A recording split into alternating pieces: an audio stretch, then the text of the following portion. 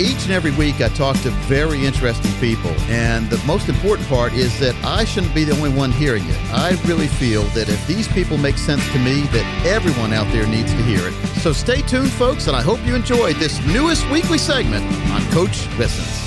Jen Sincero is a #1 New York Times best-selling author. She's a self-described motivational cattle prod and a success coach. Her latest book, You Are a Badass at Making Money, Master the Mindset of Wealth.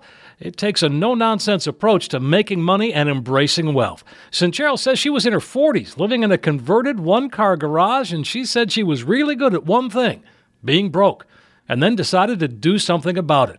It was quite a transformation. It was pretty epic, especially since previous to the transformation, I truly believed that it was not possible for me to make money. So it was a complete overhaul of my entire reality. That overhaul, she says, starts with retooling your subconscious mind and creating that mindset of wealth. The first thing I did was I allowed myself to focus on making money, which sounds very simple, but in our culture, it's very controversial.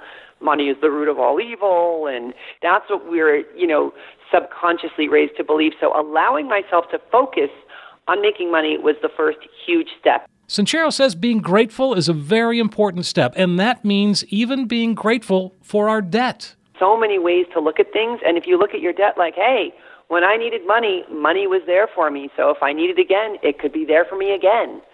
That puts you out in the world with a very different energy and has you focusing on the positive instead of the negative, which is so much more powerful than we give it credit for. I know it's sort of tagged as a very woo-woo ideal, but it's real. So when you're in a state of gratitude, it opens you up to all the experiences and people that are going to help you get where you want to go.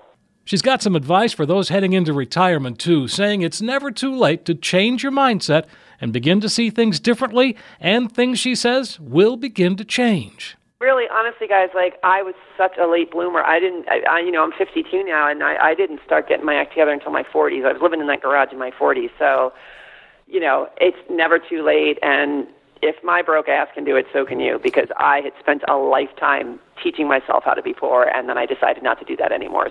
For a longer interview with Jen Sincero, visit CoachListens.com.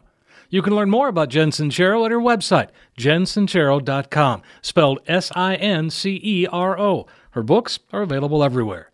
For the Financial Safari, I'm Steve Siddall.